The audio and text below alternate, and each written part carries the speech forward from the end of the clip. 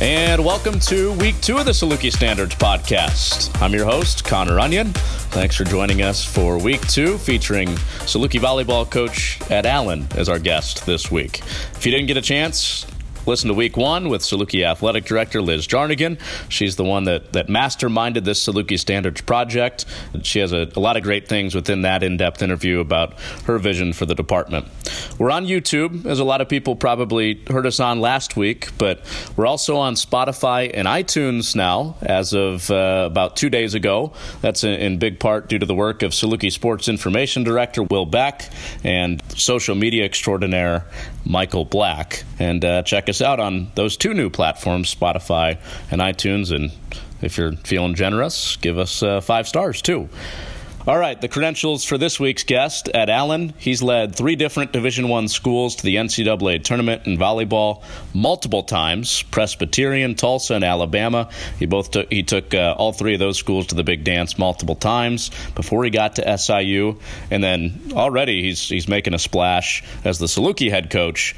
11 of his 16 players were injured at one point or another last season, and they still won 9 more matches than the season before he got there, which was one of the best turnarounds in the NCAA. Not only a lot of wisdom for the longtime volleyball coach, but also a very engaging and sometimes downright hilarious interview, as you'll hear here in a moment. All right, time to hear for yourself. Saluki volleyball coach Ed Allen on week 2 of the Saluki Standards podcast. Coach Allen, you were handpicked by Liz Jarnigan. Asked her at the end of the first show, who should we have on? And your name was the first one. So what an honor that is. Well, I guess. I mean, we need somebody to blame for this. So it's great that we've got Liz to work with. Yeah. But no, it's I'm glad to be here, Connor, and glad to be a part of this special thing that's occurring here with Liz. You know, she had a big part, and she was a big part of me making a decision to be here. Coach Gill, you know, had another big part of that. I was really excited about getting a chance to go to work for, one, an AD that I knew and had worked with, and 2, an AD that was also an ex-coach who gets it from a coaching perspective. Did you have a pretty good idea when she was at Tulsa that she would end up being an AD someday? Oh, yeah. I mean, Liz is extremely sharp. And, you know, it's funny because when I was talking to her after I had left Alabama and we talked about a lot of things, and one of the things that I asked her in the process of deciding whether SIU was a place I wanted to be, or you know, I said, you know, does it bother you the shape of things at SIU, because this is clearly a transitional period right now, and, right. And I think we're going to do an unbelievable job of coming through it, but. You know, she made the perfect statement in that, you know, I think people look at things in 2 different ways. You either look at the challenges and focus on the challenges, or you look at those challenges and you realize what opportunities exist for personal growth within that, and that's exactly what she said, and it was a perfect answer. Mm-hmm. Yeah, no, definitely. Let's get into her concept a little bit. Her Saluki Standards model with the pyramid that she's rolled out and has kind of become the front step of what she's trying to do here with the progression that you're talking about. Integrity is at the bottom of that. Yeah, I mean, I think if you're going to be a leader in anything, right, you have to be somebody that people can trust, you know, and they trust that what you say you're going to follow through with, and I think that's extremely important. I don't care if you're in coaching or business or whatever that is. If you want to have success over a long period of time, then integrity has got to be a piece of all of that. People have to be able to trust you. Recruits have to be able to trust that you're going to do exactly what you say. Their parents have to trust that you're going to create a framework that you talked about in recruiting, and that you're going to follow through with that. And if you don't, you're going to pay for it over time. You might get away with it today, but you're not going to get away with it next week. Right. In your first year, you inherited some players. You brought in some players that you guys and your staff have recruited specifically. How do you build trust instantaneously while, you know, also trying to incorporate what people are used to? Yeah, I mean, I think it's tough. You know, when you're talking about building, the toughest thing you deal with is that transitional period where you're trying to upgrade talent, you're trying to bring in players that fit the scheme that you're looking for, and also the kind of people that you're looking for within your program.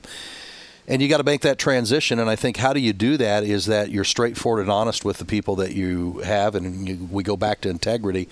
You know, you tell people what you expect, and you hold them to those standards, and they know exactly what they can expect from you. And I think, when I talked with my team, about 2 weeks ago and just said, hey, what's different from a year ago? And one of my players said immediately, trust. We trust each other, and I think it's important. I think it's important in a lot of occupations, but you take a sport like volleyball, you put 6 people in a 30 by 30 area, and if trust doesn't exist, it doesn't flow at all. And if you don't have the ability to communicate with one another in an efficient way and feel what the other person around you is going to be able to do, because I think that's I think every sport has a challenge. I think the biggest challenge we have is 6 people in a 30 by 30 area, and how do you have them function together? Yeah, it's a beautiful thing when it works. Oh, yes. You kind of created a natural transition to accountability, which is one of the sub words under integrity in Liz's vision. How do you get people to listen to you? Well, I think, first of all, what you're saying better have some importance, and you better know what you're talking about, number one, because they'll see through that very quickly. And then I think trying to explain the why more than ever. I think in my 30 years of coaching, we used to be able to say, hey, this is what we're going to do, and it wasn't necessary to talk about the why a whole lot. Now I think it's really important to help connect the dots for them to understand that what you're asking of them is to help them become better and to help us become better. How do you do that individually? Because everybody's so different. Everybody's going to have a different why, right? Oh, yeah.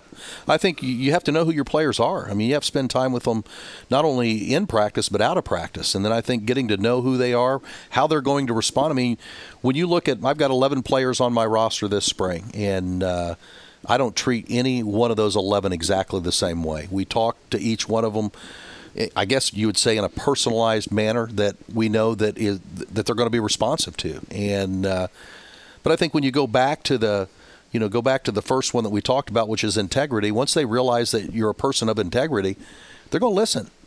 Is that something you have to go out of your way to show, or is it just something that usually happens naturally within a first meeting or a second meeting with somebody? Well, I mean, I think it's demonstrated through words initially, and then actions then speak loudly. And I think over time they get a sense of that. You take my kids. When I came in here a year ago at this time, I'm not sure they had a good handle on who I am. But a year later, they know exactly who I am, what to expect, and things are comfortable.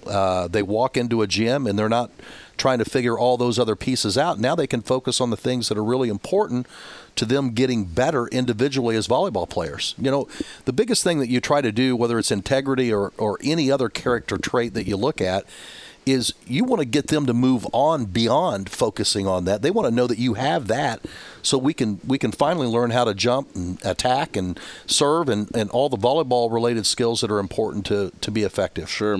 One of the things that really struck me in some of our early conversations or sitting in on some of your practices was your creative messaging. You're able to find creative ways to sometimes say the same things. Yeah. Where do you get some of your creative inspiration as a leader? Well, I mean, I think 30 years of coaching, right, and just paying attention to everybody. I mean, right now, Brian's doing an unbelievable job in men's basketball.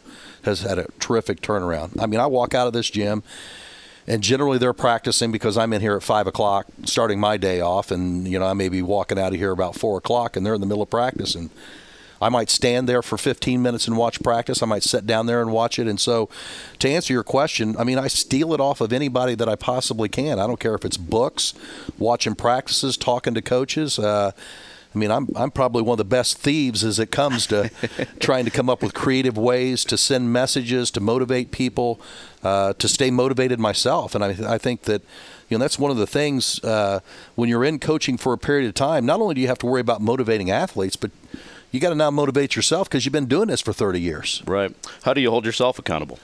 I think getting up every day and realizing that what you expect of your athletes, you better be willing to commit to yourself and even more.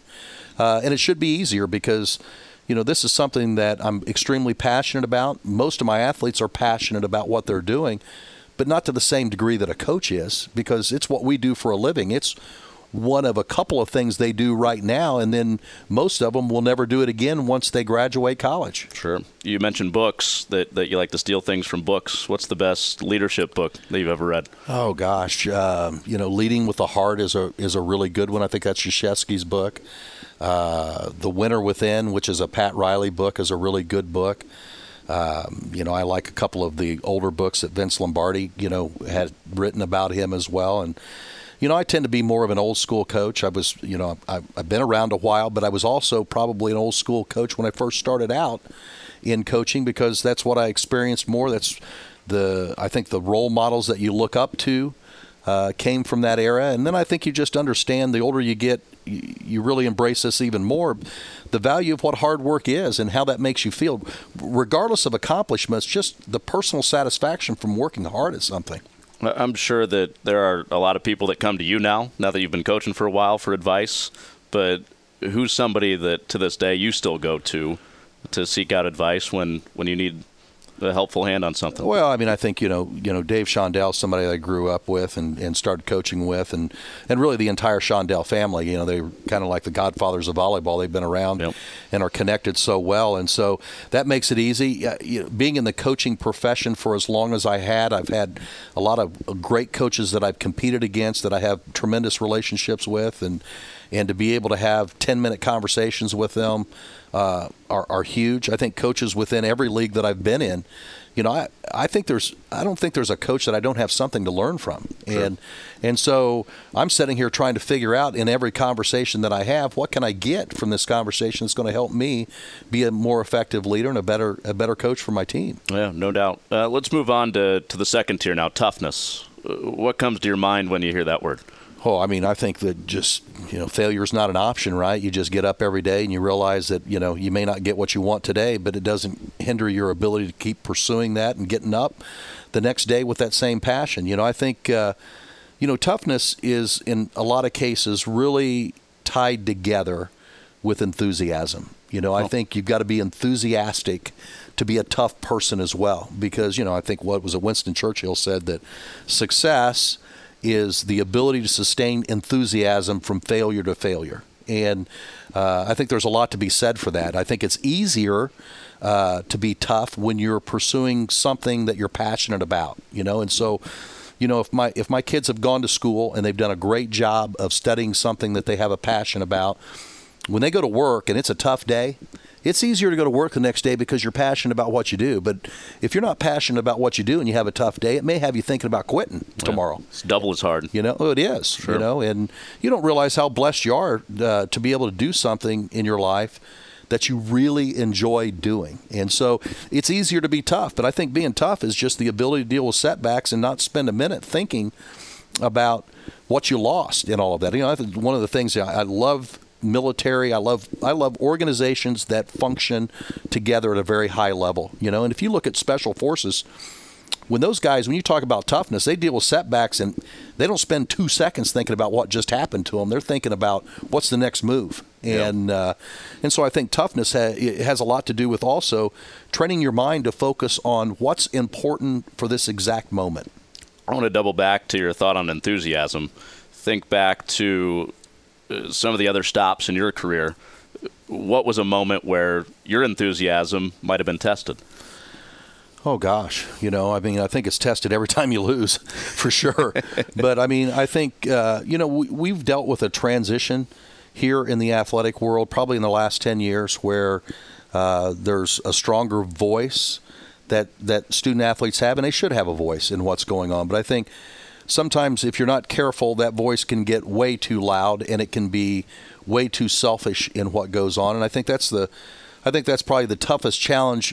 And I think it's a challenge that all of us that have been coaching for a long period of time is that, we change over time as coaches, athletes change over time, and it's important that you're going to continue to work at trying to change at the same rate that your student athletes are, or you're going to find yourself in trouble. Was your enthusiasm still the same as it was when you were at Anderson? Oh, gosh, yeah.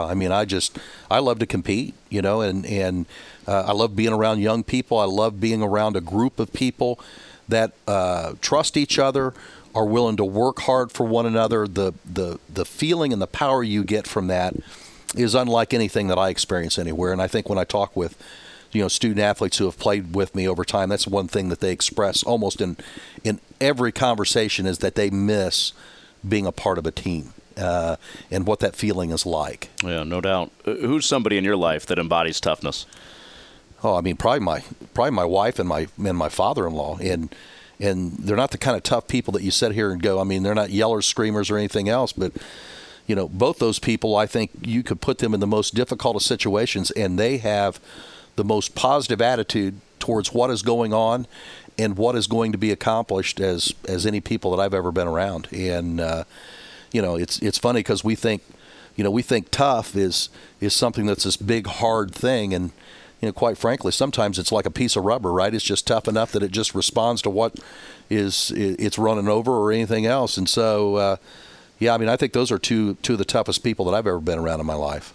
How much do they push you consciously? I mean, maybe subconsciously they're pushing you to be tougher, but how much consciously are they, helping you when things are hard to be tougher? Oh, God, my wife has everything to do with the career that I've had. I mean, she's the one every time I've gone to a new school and built that just goes, now, come on now, you can do this, come on.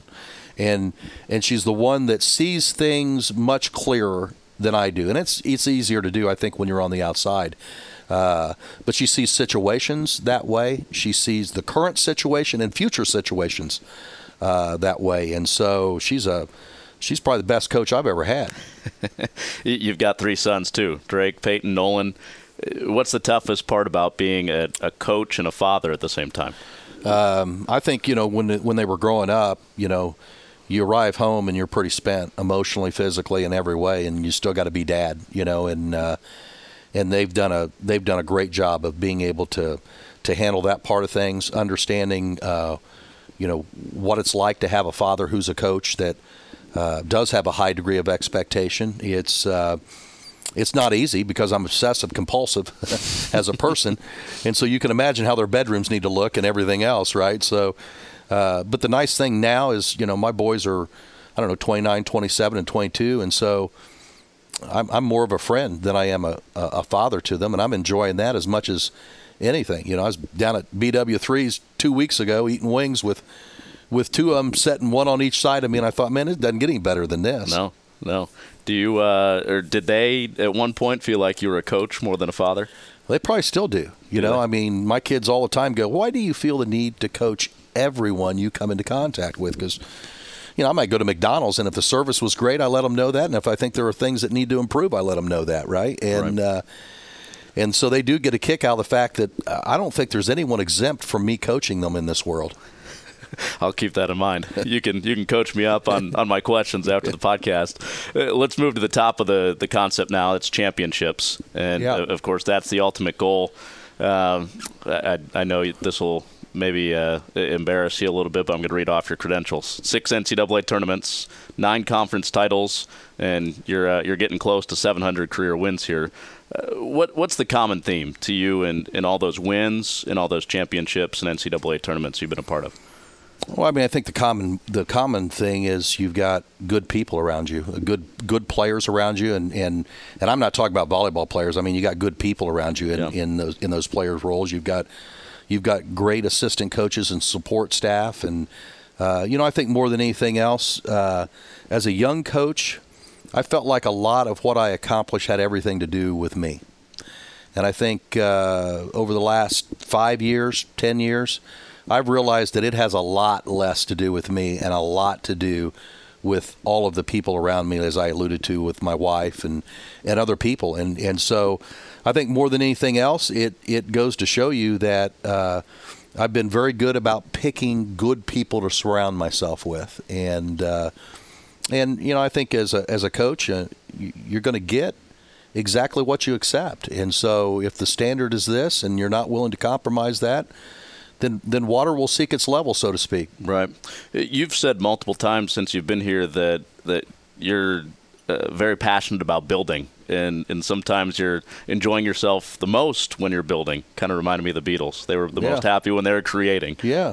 Why is it that you're so passionate about the building aspect? I mean, I guess I'm a glutton for suffering more than anything else. But I think, I just like taking things that just don't look very good and turning them into something that everybody wants a piece of. And I think the value of, I think more than ever in my life, I've embraced the concept of wanting to make the world a better place. Well, it doesn't get any better than taking something that's not very good and turning it into something that has a chance to be special. And there's everybody's programmed differently. The things that satisfy their desires, their spirit, so to speak, is different. I'm a person that just likes to be productive, and I don't know how you could be more productive than taking something that's not very good and trying to turn it into a championship team. A championship would be the ceiling for a lot of teams, but how do you break through the ceiling of a championship and go beyond that once you win one? Yeah, that's the toughest thing. I was talking to my team about this, a month or so ago, and everybody thinks that the difficult thing is in winning a championship, and that's not nearly as difficult as trying to continue to win championships, because it's kind of like going to the restaurant and sitting down and getting full, and you realize you got what you were looking for. Now, if you can realize that was just one meal and you're going to need a couple more yet today, then I think you can be productive. But when you sit here and think that's all I need for the rest of my life, and there are players that think that way, it's difficult not to think that way. You've set a goal, you've worked hard for it, you've achieved it. Now, can you be hungry enough to want to go get it again? Right. And some can and some can. I think the difficult thing and what I try to look for in a recruiting process of things is, when you say toughness, are you willing to achieve something, close it out, and start again and begin that process again? And most people can't be tough enough to do that without somebody. Of course, that's what they pay me to be able to do, is to tell my athletes to help my athletes do things that they really like to do on days in which they don't like to do them. Right. And I think when you sit here and you think about that, and then that makes it easier for you. When I walked into the gym today, Mondays are a tough day. It's 6 a.m. They've been up at 5. It's now 6. They've had 2 days in which they got to be normal. They got to sleep normal hours, everything else, and now here it is. It's 5 a.m. It's a Monday, and we've got to begin again. And I walk in and I make a gauge of my team, and I go, they're having a tough time getting going. So as a coach, you begin to modify what you're doing practice-wise to now take 10 minutes and get them as engaged as you want to be before we begin the process of trying to get better as players. Right. Once you finally reach that mountaintop, outside of the team concept with you as a coach and trying to keep that edge and build a championship on top of another championship, how do you set aside some of the pride that you probably felt from winning the championship and go after it again yourself? Well, I think as much as anything is I like to win, and I really like to win a lot, and I understand what goes into winning, and I understand what it takes to win. And my wife has gotten on me several times about this in my career. Could you take just a little time to enjoy what has just happened, right? And you're just constantly moving on to the next thing, and I think I've gotten better at that in my career. It's probably going to be less than perfect as far as she's concerned until I'm done. But, I try not to focus. When you sit here and you think about enjoying what has just happened, the thing that scares me the most about that is I just don't want to spend a whole lot of time there, because it has nothing to do with me being able to win tomorrow. And so the ability to be able to focus on the things that are going to be productive for me tomorrow. And, in being at it a while, you realize that what you did today has zero bearing on your abilities tomorrow. So what are you going to do about all of that? And I think, that's the thing that you have to constantly be working with athletes on and trying to help them gain a picture. You want them to enjoy what they have experienced, but not live in it again. Right. It would be easy to get tunnel vision, I'm sure, in your profession, and it happens a lot where you're grinding, you're recruiting, or you're coaching, or you're doing something to make your program better. Do you find some fun within that away from the game? And have you found that has helped you build toward championships? Oh, I think definitely getting time away.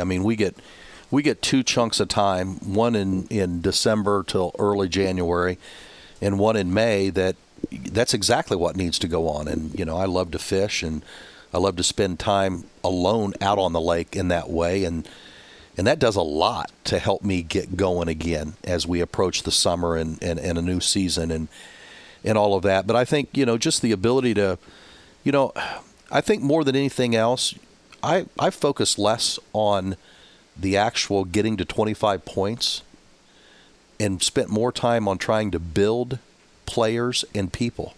And when you do that, you get to 25 points. Right. You get smart enough to understand that, if I do a great job of building this person, we're going to win. Well, and I know some of that time away usually involves some movies. I know you're a big movie buff, right? Oh, I like to watch some movies, that's for sure. I've heard you quote Semi-Pro more than anybody in my life. Well, I know it was on this past weekend again, and I can't help myself. Of course you know it's on. I mean, I rolled through there, and I had to stop, and, Jackie's passing out corn dogs or trying to find a way not to pass out corn dogs, fighting right? a bear. Oh, fighting a bear. I was thinking about wrestling a bear maybe, and bring it to Davies Gym. Bring a bear into Davies, and we can wrestle that bear before the match. We'll get marketing on that. I think we can get that done. I don't think I could do that anymore. I think we'd be about done with the volleyball coach as soon as that happened. No, I think you'd get a raise. I think what we ought to do is have the sports media people have a go at it. You can tag team it. That break between set 1 or set 2 and set 3 needs to be a little bit longer. I'm telling you, you can put Will out there, and Will might win. Will might get the bear to quit before we ever start. Yeah, I think Will would win. Final question for you. Who do you think we should have on this podcast in the future? Well, shoot. If you can get Brian on here right now, he's smoking hot right now. You got to figure out what that guy's doing. Matter of fact, I wish he knew a little bit more about volleyball because I just have him come in and run my practice for a couple weeks. Yeah, his assistants could handle it, right? Yeah. My goodness. Take a break. Yeah. So Brian Mullins, that's your nomination? I think my nomination is Brian. Yeah. Okay. What's 1A or 1B? Well, I think probably the next one on that list probably ought to be, well, he's just finishing the season. You got a new coach in swimming. You might as well get him in here and figure out exactly how you get in the water effectively. I don't know how to do that. So. I don't either. I mean, if you watch me dive in, when I get out and do water sports, and you go, man, thank God he's got a life vest on. I was going to say, you wear a life vest when you go fishing? I don't, but it'd probably be a good idea. All right. We'll try to get Coach Hansen or Coach Mullins. I'm guessing Coach Mullins, I don't know, 30 minutes might be a lot in season. I think what you do is you tape record that thing. You go to his house. You ride into work with him. And there you go. Ooh, a ride-along. Do a ride-along. I think that matter of fact, it shouldn't be just a podcast. It's got to be a ride-along with Brian Mullins. That was a thing at one point. It was going to be a thing, and then it kind of got nixed. Oh. So we'll see. We can bring it. I mean, now that Ed Allen's on board. I think so. Matter of fact, once you come to my house, I usually leave about 4:45, and we'll do our ride-in on the way to practice in the morning. I think it'd be a great thing for you. You're trying to get me out of bed at 4 a.m., aren't you? That's the thing. You'll be getting out of bed. I got to drive all the way out there, so I got to be up an hour earlier. But all right, thanks, Coach. Thanks so much for doing this. Thank you, Connor.